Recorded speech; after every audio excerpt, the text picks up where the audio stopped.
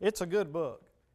It is. It's a good book. But it can be scary because if you don't get the context of it, then some of these things you hear in here, you go, man, am I saved? And that's kind of the whole point behind it, honestly. But it's one of those things to where if you don't have a full picture of what this book is about, then it'll really make you question just if you've ever been born again or not. And so some of the things that I dealt with this week, I had a young man that texted me, and he was as sincere and genuine as he could be, but I could tell he was concerned in his text. But his message said, so according to 1 John chapter 1, verse 6, I believe is what he said. He said, according to that verse, I don't have fellowship with Jesus Christ, and I can't have fellowship with Jesus Christ because I have this sin in my life. And it's a sin that he's working on, actively working on. But it's one that, and it's complicated. I'm not going to give you the details. Just trust me when I say it's not necessarily one that he can just overnight just get out of. There are other factors involved. And so anyway, I felt for this guy because in his heart, that was the message that he thought he heard. Now, that was not what I preached Sunday, all right? But that was the message that he thought he heard. He thought he heard that John was saying that if you have any sin in your life, then you can't have fellowship with God. And that is not what John was saying. John was dealing with false teachers, all right? And John was dealing with people that were being led astray by these false teachers. And they were teaching doctrines such as you can have a relationship with God and there really is no such thing as sin. There really is, since God has forgiven you, He has wiped away all that and you don't have to worry about that anymore. So basically just live your life the best that you can and don't worry about if there are things that you get yourself involved in the culture. It's okay. Don't worry about it. It's not a big deal. We can live however we want to and still be right with God. And John has to come in and say, wrong. God is light, and in Him is no darkness at all. And so if we say we have fellowship with Him while we walk in darkness, then we lie and the truth is not in us. But he don't stop there, because then he goes on to say, if we say we have no sin, then we also lie and deceive ourselves and the truth is not in us. And so he moves to the fact that he's not saying that a true Christian is not going to have any sin in their life. No. The fact of the matter is, anybody that says they don't have sin, they're what? They're a liar. That's just the truth. We are actively in war, engaged in war with our sin. We have been born again to fight our sin and to walk in light after Christ, but we are still battling with those things. And so just because you have sin in your life, even ongoing sin, and I can get to that a little bit deeper if you want me to too, but the point being is when I got that message, I just spent a lot of time just ministering to him and talking to him and just asking him questions. Some of the questions I asked him was, do you hate the sin in your life?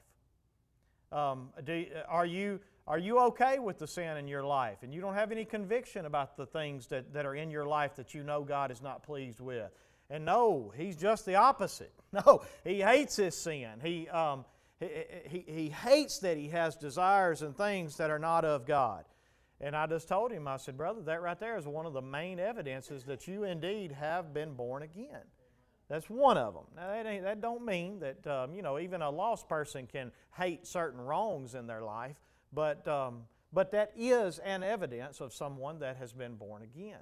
And so that had to be dealt with and addressed. But the reason why, and I told you this Sunday, the reason why I love studying 1 John so much is because he makes his writings so clear.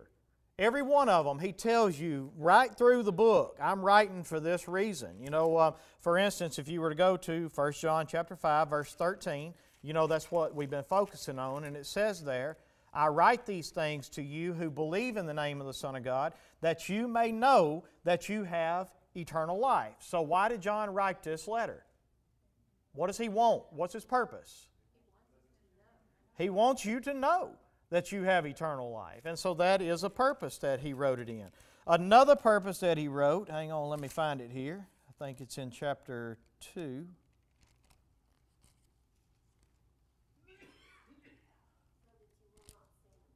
Okay, yeah, so he's writing these things to them so they don't continue to just walk in sin.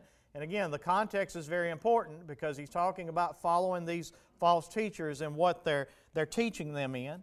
But another thing that he says in 1 John chapter 1, verse 4. Look what he says right there. And we are writing these things so that our joy may be complete. Now, if you were to back up, I'm not going to re-preach it, but if you were to back up the first few verses, he says, listen, I proclaim the gospel to you. I want to know that you have fellowship in eternal life, just like we, the apostles, have fellowship in eternal life with the Father and with the Son. Because again, some of these people were saying that you can have Jesus, or you can have the Father and a relationship with God, but not have Jesus. Now think about that for just a minute. Let me prove it to you. I did Sunday, but I'll show you again. 1 John chapter 2, verse 21.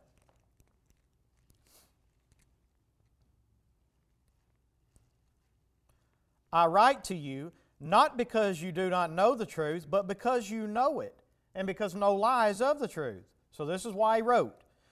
Who is the liar? Here's the liar that he's talking about, that he's having to deal with, that he's writing. Who is the liar but he who denies that Jesus is the Christ? This is the Antichrist, he who denies the Father and the Son. Look at verse 23. No one who denies the Son has the Father. So it wasn't that they were actually denying the Father, they were denying the Son.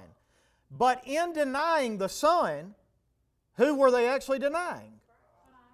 The Father and Christ. And so you can't have one without the other is the point. All right? And so verse 24, he says, or finish verse 23. Whoever confesses the Son has the Father also. Let what you heard from the beginning abide in you. And what did they hear from the beginning? That Jesus is the Christ, that He is the Son of God, that He is God in the flesh. And so he says, let what you heard from the beginning abide in you. If what you heard from the beginning abides in you, then you too will abide in the Son and in the Father. And this is the promise that He made to us, eternal life. And look at verse 26. I write these things to you about those who are trying to what? Deceive you. So again, you can, if you look at the whole letter and you don't get too locked in one particular place, but that's what happens. The reason why we get it out of context and we get scared in this book is because we don't understand the purpose of what he was writing for, what he was actually addressing, what he was actually talking about. He was not talking about you in individual personal sins. He was talking about people who are denying that Jesus is the Christ. They are denying they think you can have a relationship with God, but Jesus is not the Christ and He's not even real as far as they're concerned. Now think about this. Imagine that you were the Christian church today that you are, but your pastor is Islamic. He believes in God, right? But does he believe in Jesus? So he believes he's got a relationship with the Father, right?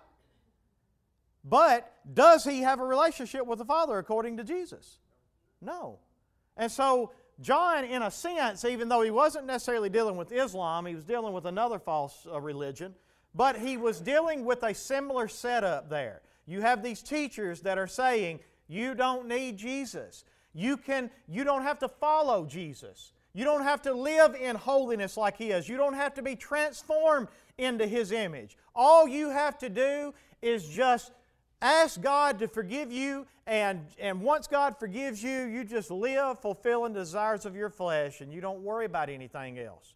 You'll be saved for the rest of your life. And there's a problem with that teaching, right? All right. So go to 1 John chapter 5. And let's look at how he closes this book.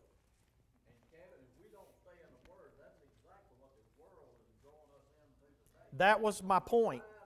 That was my point Sunday. What I was trying to do with my outline Sunday is I was trying to show you what was happening in the false teaching of this time and then give you examples of it from our time. Like I was telling you about the pastor of the megachurch that said the way he stays successful and the way he keeps growing his congregation is basically, I just stay in my lane. And they say, well, what is your lane? Well, just don't judge people for their sin. It's not my business. Basically, I'm an encourager. I inspire people. That's my job. So in other words, I don't need to tell people about sin. I don't need to tell people to repent. All I have to do is preach the love of God. And how many of you know that churches all across America today follow that same mindset? I don't want to talk about the wrath of God. I don't want to talk about hell. I don't want to preach to my congregation about sin. I just want to come in and tell y'all about the grace of God. I just want to tell y'all how much God loves you. I just want you to know how much God adores you. I just want you to know how you are the center of God's full attention. And that's what today's gospel, that's what today's many Christian songs are written toward. It is a self-centered gospel that says God is all about me. Let me tell you, God is all about me. And don't get me wrong. Did God so love the world that He gave His only begotten Son? Yes, He did. But you need to understand something.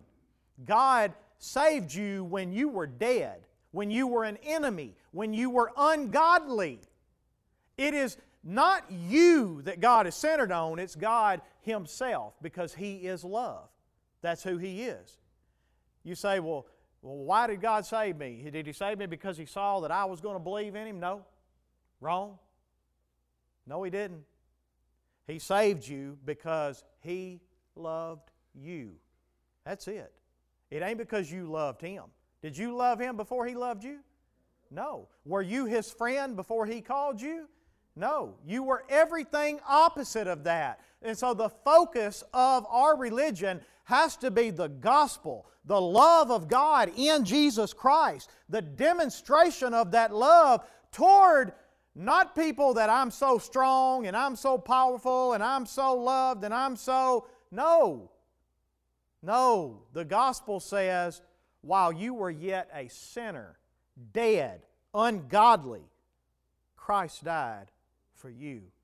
And God demonstrated His love towards you in that. And so we get it twisted today and we turn this thing into, it's all about me. And God's all about me. And we were bought by a price. We've been bought by the blood of Jesus Christ. So that's right. We don't even own our own self. That's exactly right. Amen. That's right. At the end of the day, it is not about us at all. Let me prove it to you. Hold your place in 1 John. Go to Ephesians chapter 2. This is just one scripture I'll use to prove it to you. Maybe it's chapter 3.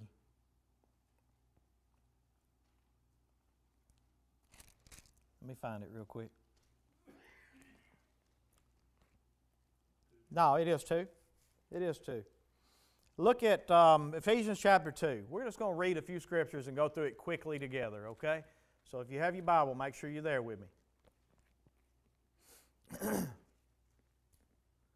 Now, Paul spends the first chapter of Ephesians chapter 1, telling you who you are in Christ. You are redeemed. You are forgiven. You are adopted. You are predestined. You are chosen before the foundations of the earth. He names off everything that you are in Christ.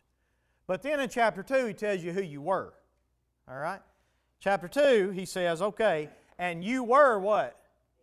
Dead. In trespasses and sins in which you once walked, following the course of this world, following the prince of the power of the air, the spirit that is now at work in the sons of disobedience, among whom we all once lived in the passions of our flesh, carrying out the desires of the body and the mind, and were by nature children of wrath, like the rest of mankind. What's that next word in verse 4? But God, being rich in what? Mercy. You want to know why God saved you even though you were dead? Because He's rich in mercy. What does it mean to be rich? He's loaded with mercy. This God is loaded with mercy. But God, being rich in mercy, and because of the great love with which He loved us, even when we were dead. Remember, it's not about you. It's about His mercy. It's about His love. That's what we come in here and sing about. We don't come and sing about about what we are. We come in here and we proclaim His greatness, His glory, His love, His mercy. All right? Even when we were dead in our trespasses, made us alive together with Christ. That's what He did. By grace you have been saved. What is grace? Means you didn't deserve it, right? So again, taking all the credit away from you whatsoever. Got nothing to do with you. It's got everything to do with His mercy, His love, His grace. By grace you have been saved. And look what else He did in verse 6. And raised us up with Him and seated us with Him in the heavenly places in Christ Jesus. Now that's what He did for us. Stop there for just a minute before we go to the next verse. So we were dead, right? Walking in trespasses and sins, following the course of the world, following Satan, who's at work in all the sons of disobedience. But God, because He's rich in mercy, because He has such a great love, and because He has so much grace, He saved you and made you alive and seated you in heavenly places with Christ Jesus. Now we're going to see why He did this. Here's why God did it. In verse 7, what's the first two words? What does that tell you? What does those words tell you that this verse is fixing to explain to you? The reason why. In other words, God did this so that this will happen. Y'all with me? So let's see why God saved you. Why God give you grace. So that in the coming ages He might show the immeasurable riches of His grace in kindness toward us in Christ Jesus. Somebody take just a minute and read that again and you explain it to me. Why did God save you?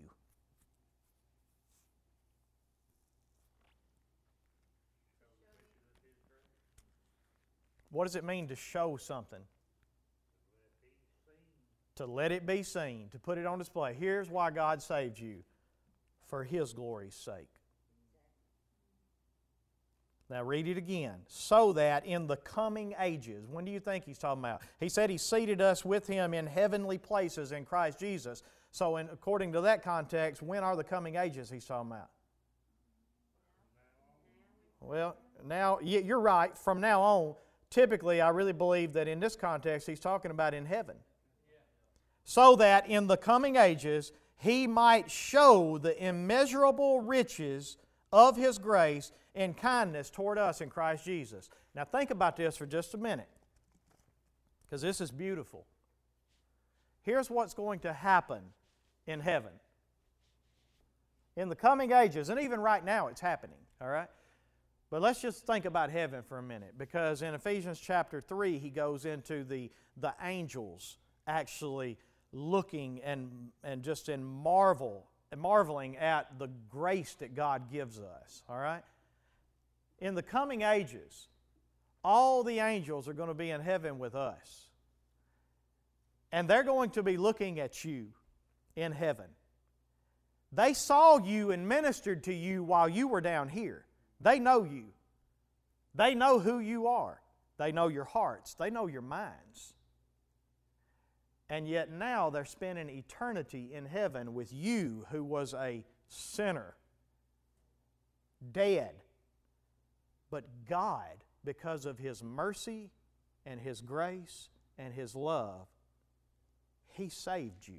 What do you think those angels are going to be doing when they look at you? So that He might, in the coming ages, He might show the immeasurable riches of His kindness in grace toward you. The truth of the matter is, when I get to heaven and I see Robert made it, I'm going to be up there going, wow. I'm just picking on Robert. But I mean, seriously. Seriously. God did not save you because you were so good. God did not save you because you were going to be so faithful after He saved you. God saved you because He is rich in mercy. He is rich in grace. He is rich in love. Go ahead. 2 Corinthians 8:9. Mm-hmm. I think. Because He was so rich, He became poor. For our sake. That's right. Sake, that we could enjoy the riches of God. That's correct. That's correct. But again, it is all about Him. Do we get to enjoy the benefits of it? Why, yeah. Why, yeah, you get to enjoy the benefits of it. But He didn't save you just so you could enjoy the benefits of it. He saved you because He was going to demonstrate to the angels and to all creation just how rich He is in mercy, just how rich He is in grace, and just how rich He is in love. He wanted to demonstrate to all creation who He is. And because of that, we're going to stand for eternity and we're going to look around and we're going to be in awe, especially when you see Him for who He is and you see what He did for you. You won't have no choice but to stand there and just shake your head and go, God, you are in a league of your own. Who is like you? What can I compare you? Nothing. No one. You are holy, and that's what it means to be holy. It means to be completely set apart from everything and everybody. There's nothing and no one like you. And that's the way God is. That's the reason God alone is holy. Now, let's finish Ephesians 2, and then I got to get back to 1 John because I had an agenda tonight. Ephesians chapter 2. So, let's read verse 7 again. So that in the coming ages He might show the immeasurable riches of His grace in kindness toward us in Christ Jesus. For by grace you have been saved through faith. And this is not of your own doing. It is the gift of God, not a result of works, so that no one may what? No one will ever stand. Abraham himself will not stand before God and say, you saved me because I was good. You saved me because of the great faith that I had in you. No, the faith, even the faith Abraham got was, according to this, it was what? This is not of your own doing, it is what? What's a gift?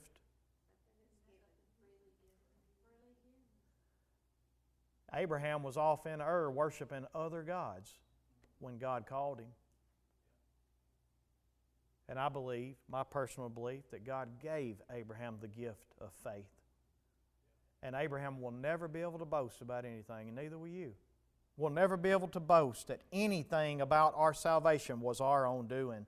Verse 10, for we are His workmanship, created in Christ Jesus for good works, which God prepared beforehand that we should walk in them. So even the good works you do after salvation is not your doing, it's the creation of God. Remember, He said, if any man be in Christ, he is a what? A new creature, a new creation. Old things have, behold, new things have come. And so what we see in this right here is that you are God's workmanship. You are created in Christ Jesus for good works, which God prepared beforehand that you should walk in them. So your salvation has nothing to do with you. All right, go back to 1 John chapter 5. I want to sum up what 1 John is dealing with here. So what we were talking about is the false teaching. How we got there in Ephesians is that the false teaching that was going on here is that basically there's really no such thing as sin, and you really don't need to follow Jesus. There don't need to be a transformation that takes place. But the truth of the matter is you're not born again if there's not a transformation that's taking place. So in chapter 5 of 1 John, he sums up his letter and these false teachings. And here's what he says. Everyone who believes that Jesus is the Christ has been born of God. So that's the first test that he gives. If you want to know whether or not you've been born again, and you want to know that you've not been deceived by these false teachers, everyone who believes that Jesus is the Christ has been born of God. That's the first thing. You are not going to be born of God. You are not going to have eternal life if you do not believe that Jesus is the Christ, right? Because Jesus said what? I am the way, the truth, and the life. No one comes to... You cannot have a relationship with the Father except through the Son. But if you have the Son, you have the Father. It's what He told us in 1 John chapter 2. So everyone who believes that Jesus is the Christ has been born of God, and everyone who loves the Father loves whoever has been born of Him. So if you really love the Father, then you're going to love the Son. These people say they love the Father. That's exactly right. And so the evidence is they're not born of Him. All right? Verse 2 of chapter 5. By this we know that we love the children of God. So there again, the other thing that he was doing is that these people were saying that I can be a part of the church, but the truth of the matter is if I don't like Tim, it don't matter. I don't have to be long-suffering. I don't have to be gentle. I don't have to be kind. I don't have to put on humility. Basically, if Tim gets on my nerves, I can just write Tim out of my life. Or if I see that Sandra has a need in her life and I see that she's lost her job and she can't even put food on her table, and I'm able to look at her and go, well, you know what? She just needs to get a job because I work hard for my money. That's the kind of way these teachers were teaching. They were teaching that you don't have to care for the children. And he said, listen, you have learned how to love by the way that God loved you. We ought to lay down our lives for the brethren. You remember us reading that in 1 John chapter 3, I believe it is? We ought to lay down our lives for the brethren. That's the highest example of our love. But if you won't even give up your bread and butter for your brothers in Christ, how can you say the love of God dwells in you? Because the love that God demonstrated toward you is what? He laid down His life for you, right? That's what we've learned. And so that's what John is identifying in this false teaching right here. So he says here in let's read verse 1 more time of chapter 5. Everyone who believes that Jesus is the Christ has been born of God, and everyone who loves the Father loves whoever has been born of Him. So he's talking about the children of God there, right? So we've all been called into the same thing. And because of that, I love you. We're family. Verse 2, by this we know that we love the children of God, when we love God and obey His commandments. Well, hold your place there and go back to 1 John chapter, let me see where the commandments are at. 1 John chapter 3, verse 23 and 24. Let's see what the commandments are.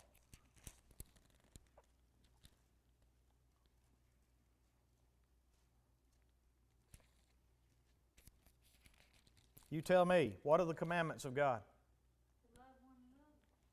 Okay, that's one of them. And love one another. So there's two commandments. Number one, you believe in Jesus, that He is the Christ, that He is the Son of God sent to save us. And then you love one another.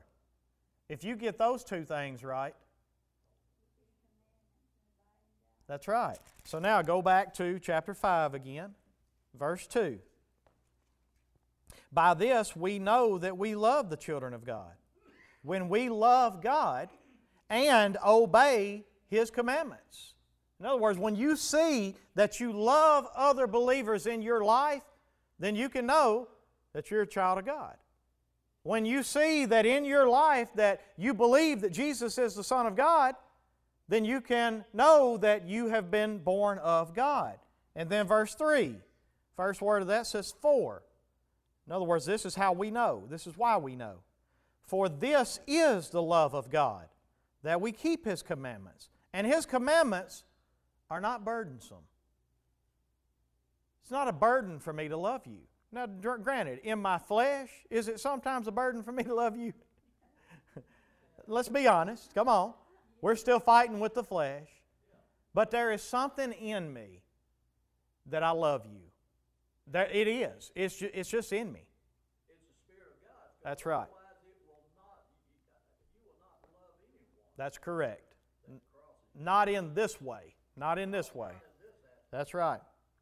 So verse 4. For everyone who has born of God, and here's the third lie that they were teaching, overcomes the world.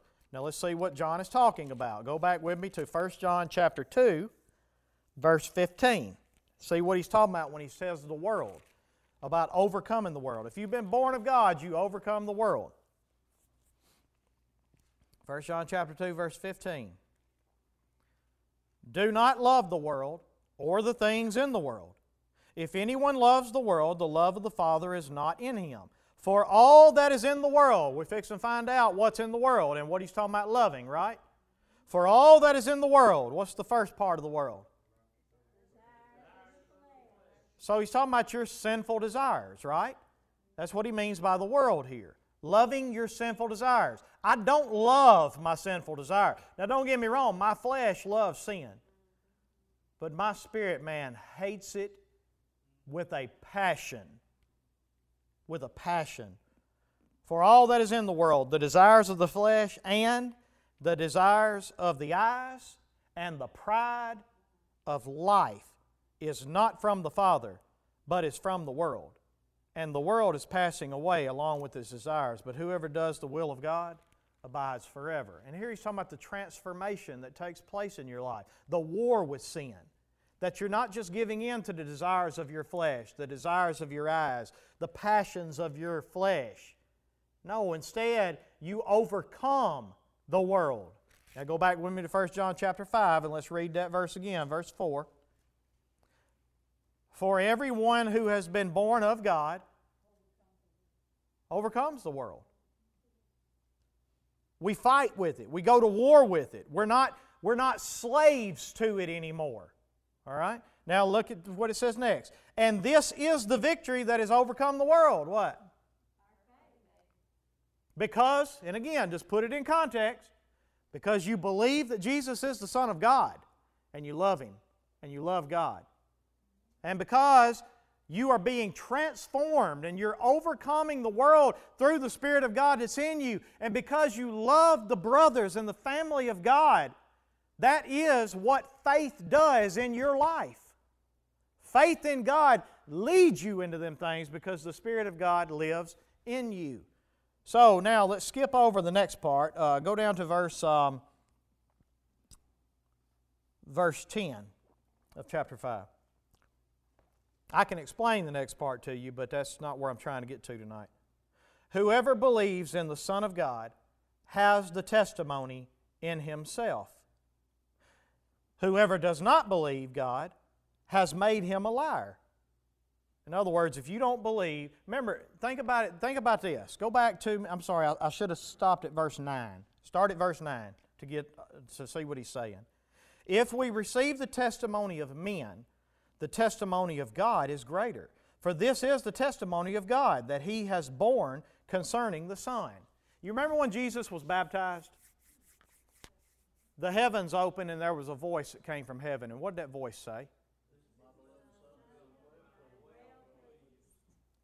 God Himself testified to the world, "This is my Son." And what John is saying here is, if you'll believe the testimony of men, why in the world wouldn't you believe the testimony of God? The testimony of God is that Jesus was the Christ. He is the Son of God. Now, in that context, keep going in verse 10. Whoever believes in the Son of God has the testimony in himself. In other words, you believe that what God said is true, and you have that testimony in you. But whoever does not believe God has made him a liar. So in other words, if you deny the Christ, you can't have the Father, because what did the Father say about the Son? This is my Son. I am well pleased. All right? So you've made God to be a liar because he has not believed in the testimony that God has borne concerning His Son. And this is the testimony, that God gave us eternal life. And this life is in His Son. And whoever has the Son has life. Whoever does not have the Son of God does not have life. You see what it comes down to for John? Either you have the Son and the evidence is there in that you love the brethren, you love one another, and you demonstrate that love toward one another, and you're being transformed and overcoming the world. Either those evidences are there and you have the Son, or you don't have life. You do not have eternal life. Now, going to verse 13, you see why he said this next. I write these things to you who believe in the name of the Son of God, so that you may know that you have eternal life. I want you to know that you have it. And if you know these things and you see these things, then you should know it. All right, and then look at verse 14. Because he moves from this to praying about sin in our life. And this is the confidence that we have toward Him. Now, the confidence in what? That we have eternal life, right? In other words, he wants you to know. What does it mean to know something? To be confident, right? So that's why he moves from that to this verse. So you got to follow his train of thought, all right? So he says, this is the confidence that we have toward Him, that if we ask anything according to His will, He hears us. And His will was that you believe. What is His commandments? That you believe in the Son of God, that you believe in Jesus, that you love one another. And so He's talking specifically, not just about, some people take this verse out of context and they say, well, there it is. All you got to do is pray. And God's going to hear you and God's going to do it. You want that house over there? You want that new job? You want that so on and so on and so on? If you have enough faith, if you have enough faith and believe Him, that's not what He's saying. You're taking it out of context. He's talking about the confidence in knowing that because we have asked God for forgiveness, we've believed on His name, we've confessed Him as Lord. He's talking about because of that and through that, we know that God has heard us and we have confidence. All right? And then look at verse 15. And if we know that He hears us in whatever we ask, we know that we will have the request that we have asked for. Again, he's speaking about concerning eternal life. Okay? Now, in that context, we get to the difficult part. This is another verse very misunderstood, very misinterpreted. If anyone sees his brother, remember, what's he been talking about? Praying, right? He's been talking about praying, and specifically praying to know that we have eternal life. But if anyone sees his brother committing a sin not leading to death, he shall what? Or still talking about praying, right? He shall pray for him, and God will give him what? Life. So here he's talking about praying for someone that's living in sin or doing sin, but it's not a sin that leads unto death.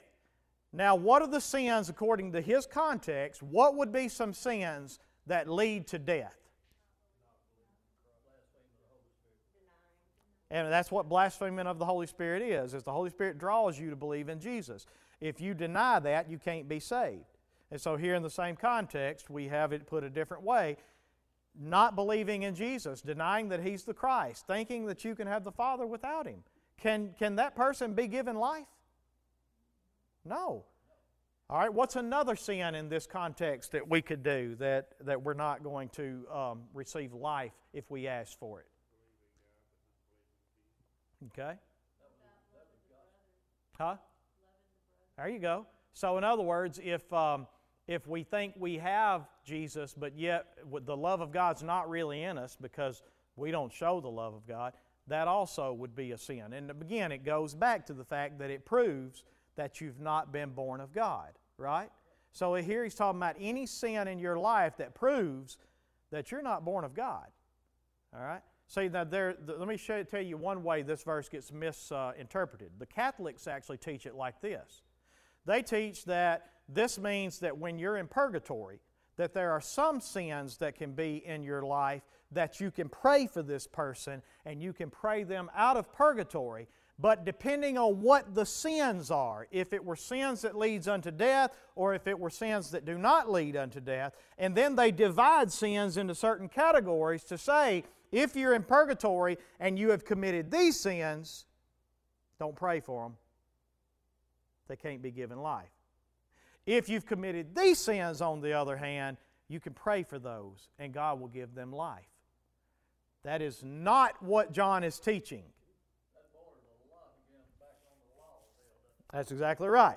So again, keeping it in context, you see that he's talking about praying for confidence that we have life by believing in the Son of God.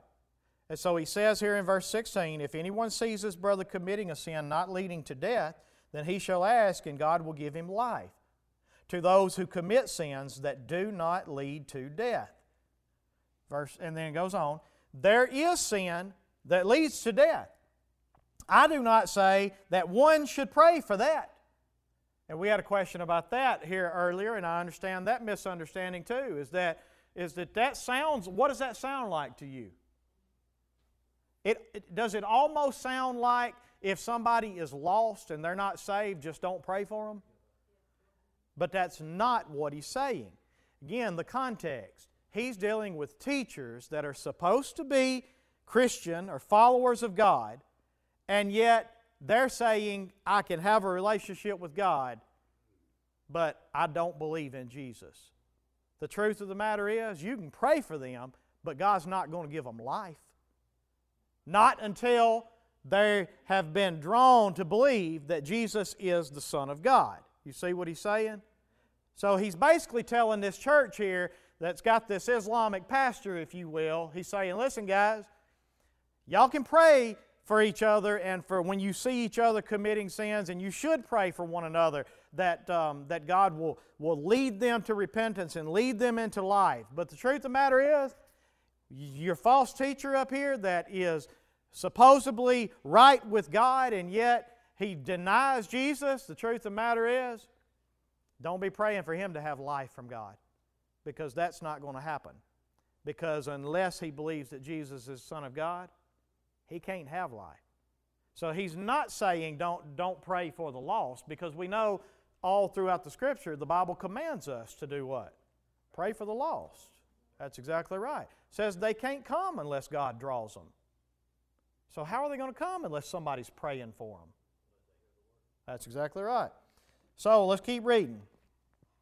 Verse 17. All wrongdoing is sin, but there is sin that does not lead to death. So again, his point is he's really honing in on these particular sins, specifically the denying of Jesus being the Christ. The denying of Jesus. And he has to do it again. Hold your place right there. Go to 2 John verse 7. He does it again in 2 John. It's only one chapter, but look at verse 7.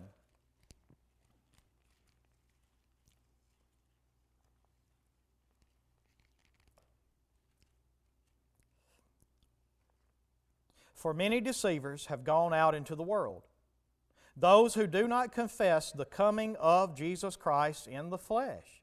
Such a one is the deceiver and the Antichrist. Watch yourselves so that you may not lose what we have worked for, but may win a full reward. Everyone who goes on ahead and does not abide in the teaching of Christ does not have God. So again, he's not talking about losing your salvation here. He's saying here that you prove. If you go on ahead and do not remain in Christ, the fact of the matter is, you never had God. You were never born of God. But, look what it says next. Whoever abides in the teaching has what? Both the Father and the Son. And then look what he says in verse 10. If anyone comes to you and does not bring this teaching, do not receive him into your house or give him any greeting, for whoever greets him takes part in his wicked works. And so, again, this is his purpose of the letters through here, is he has to address these particular sins. Now go with me to back to 1 John chapter 5. Can we pause? Yeah, go ahead. That is the danger of us receiving the watchtower I would agree with that. They do not believe in the Father and the Son as being one of the same. Let me say it like this, because you're right, but in the Polish it up a little better than I do. well, no, well, yeah, probably. In the proper context, here's what you deal with. He's not saying that I should not let them come in and sit down and study the Bible together. What he is saying is that they would receive them in the house for a reason, to give them shelter, to allow them to continue on their journey and continue on their ministry. And what John is saying is this: don't help them in their ministry. Don't help them to continue spreading this false mess. If they don't bring this teaching, you don't do that. Don't take part in the works that they're in. On the other hand, I have sit down many times. Now, I'm not saying that everybody should do this, by no means.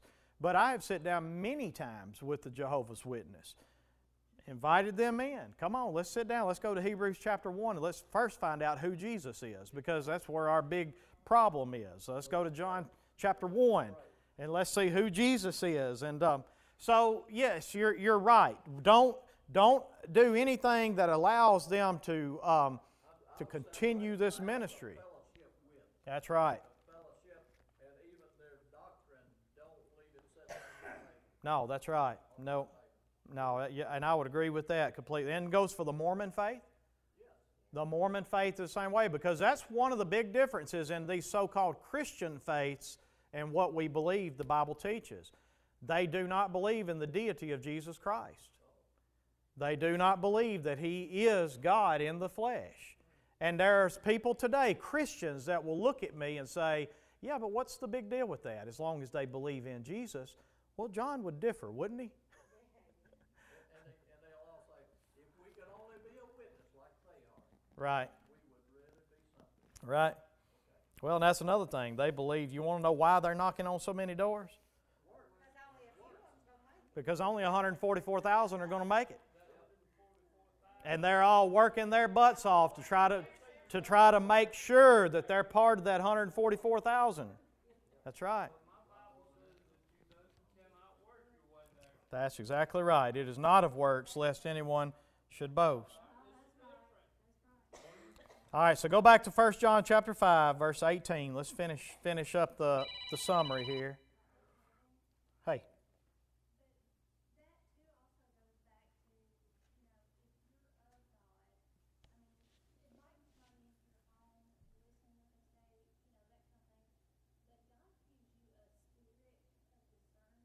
Uh-huh.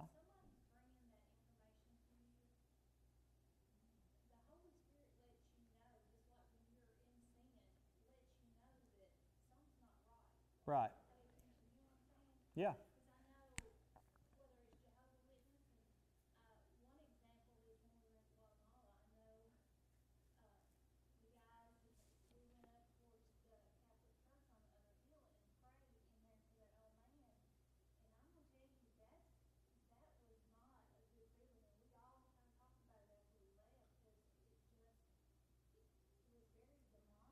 Mm-hmm. Yeah.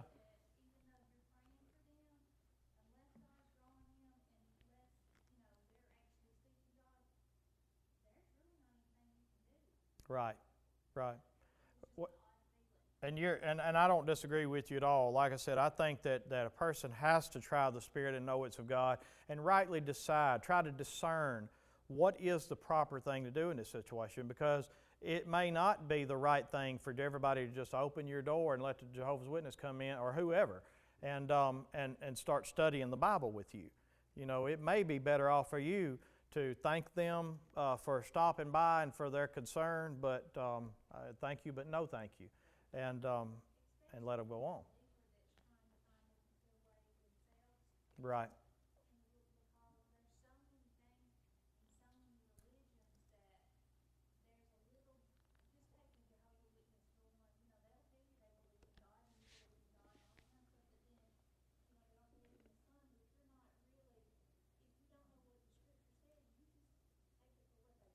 Right.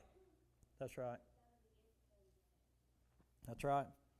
So go back with me to 1 John chapter 5, verse 18. And we'll just finish up here. He just basically zeroes in on another way that a sin leads unto death, basically. We know that everyone who has been born of God does not keep on sinning, but he who has been born of God protects him, and the evil one does not touch him. And again, if all you do is zero in on that part, would it be easy to think, uh-oh, if I have any sin in my life, or if I have any kind of ongoing sin, then I'm not born of God. But again, when you go back and keep it in context, so when you read 1 John chapter 2 about what it means to practice sin and to just, he's talking about there not being any transformation. He's talking about you just continue on in your life of sin, and there is no real transformation, there is no war with sin, and basically there's no confession of sin, there's no repentance from sin. It's just you surrender and you practice a life of sin. And he says, anybody that says they've been born of God, and yet that is the life that they live, no, they haven't. And that is a sin that leads to death. Why does it lead to death? Because they haven't been born of God. And it's evidence that they've not been born of God. And then let's keep going to verse 19. We know, remember, what did he write for? What was his purpose? For you to know, for you to have confidence that you have been born again, that you do have eternal life. In verse 19, he ends it and he says, we know that we are from God, and the whole world lies in the power of the evil one. And we know that the Son of God has come and has given us understanding so that we may know Him who is true. And we are in Him who is true, in His Son, Jesus Christ. He is the true God, and He is eternal life. Little children, keep yourself from idols. So anyway, the point being, the sin that leads unto death is any sin that proves that you've not been born again. It is a non-transformation, continual lifestyle of practicing sin says you do not have eternal life. It is a not believing that Jesus is the Son of God, that Jesus is God come in the flesh. You do not have eternal life. Not loving the children also that have been born of God just like you have. No. If there's not a love in you, because you yourselves are taught by God how to love. So how can you say the love of God is in you and you've experienced that love and yet you have none? You see, you understand that? You say, I've experienced the love of God. I know what it means to be a sinner, and I know what it means for Jesus to save me, and yet you have no love for the people that are born of God. How is that possible? And so those are sins that lead to death because they prove that you have not been born of God. All right. Is there any questions? Is there any confusion tonight? Anything that you saw that you go, I just ain't sure about that? I'll tell you as you go. I love you too. Anybody else besides Bobby?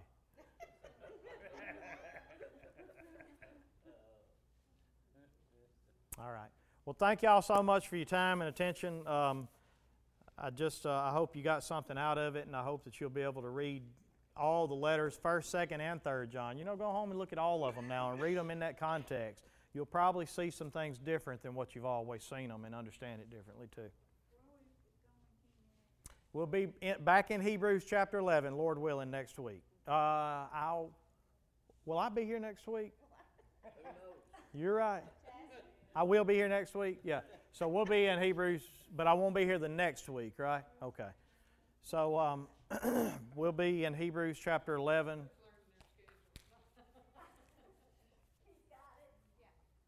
All right. Thank y'all again. I love you. And tell somebody else that you love them, and you're free to go.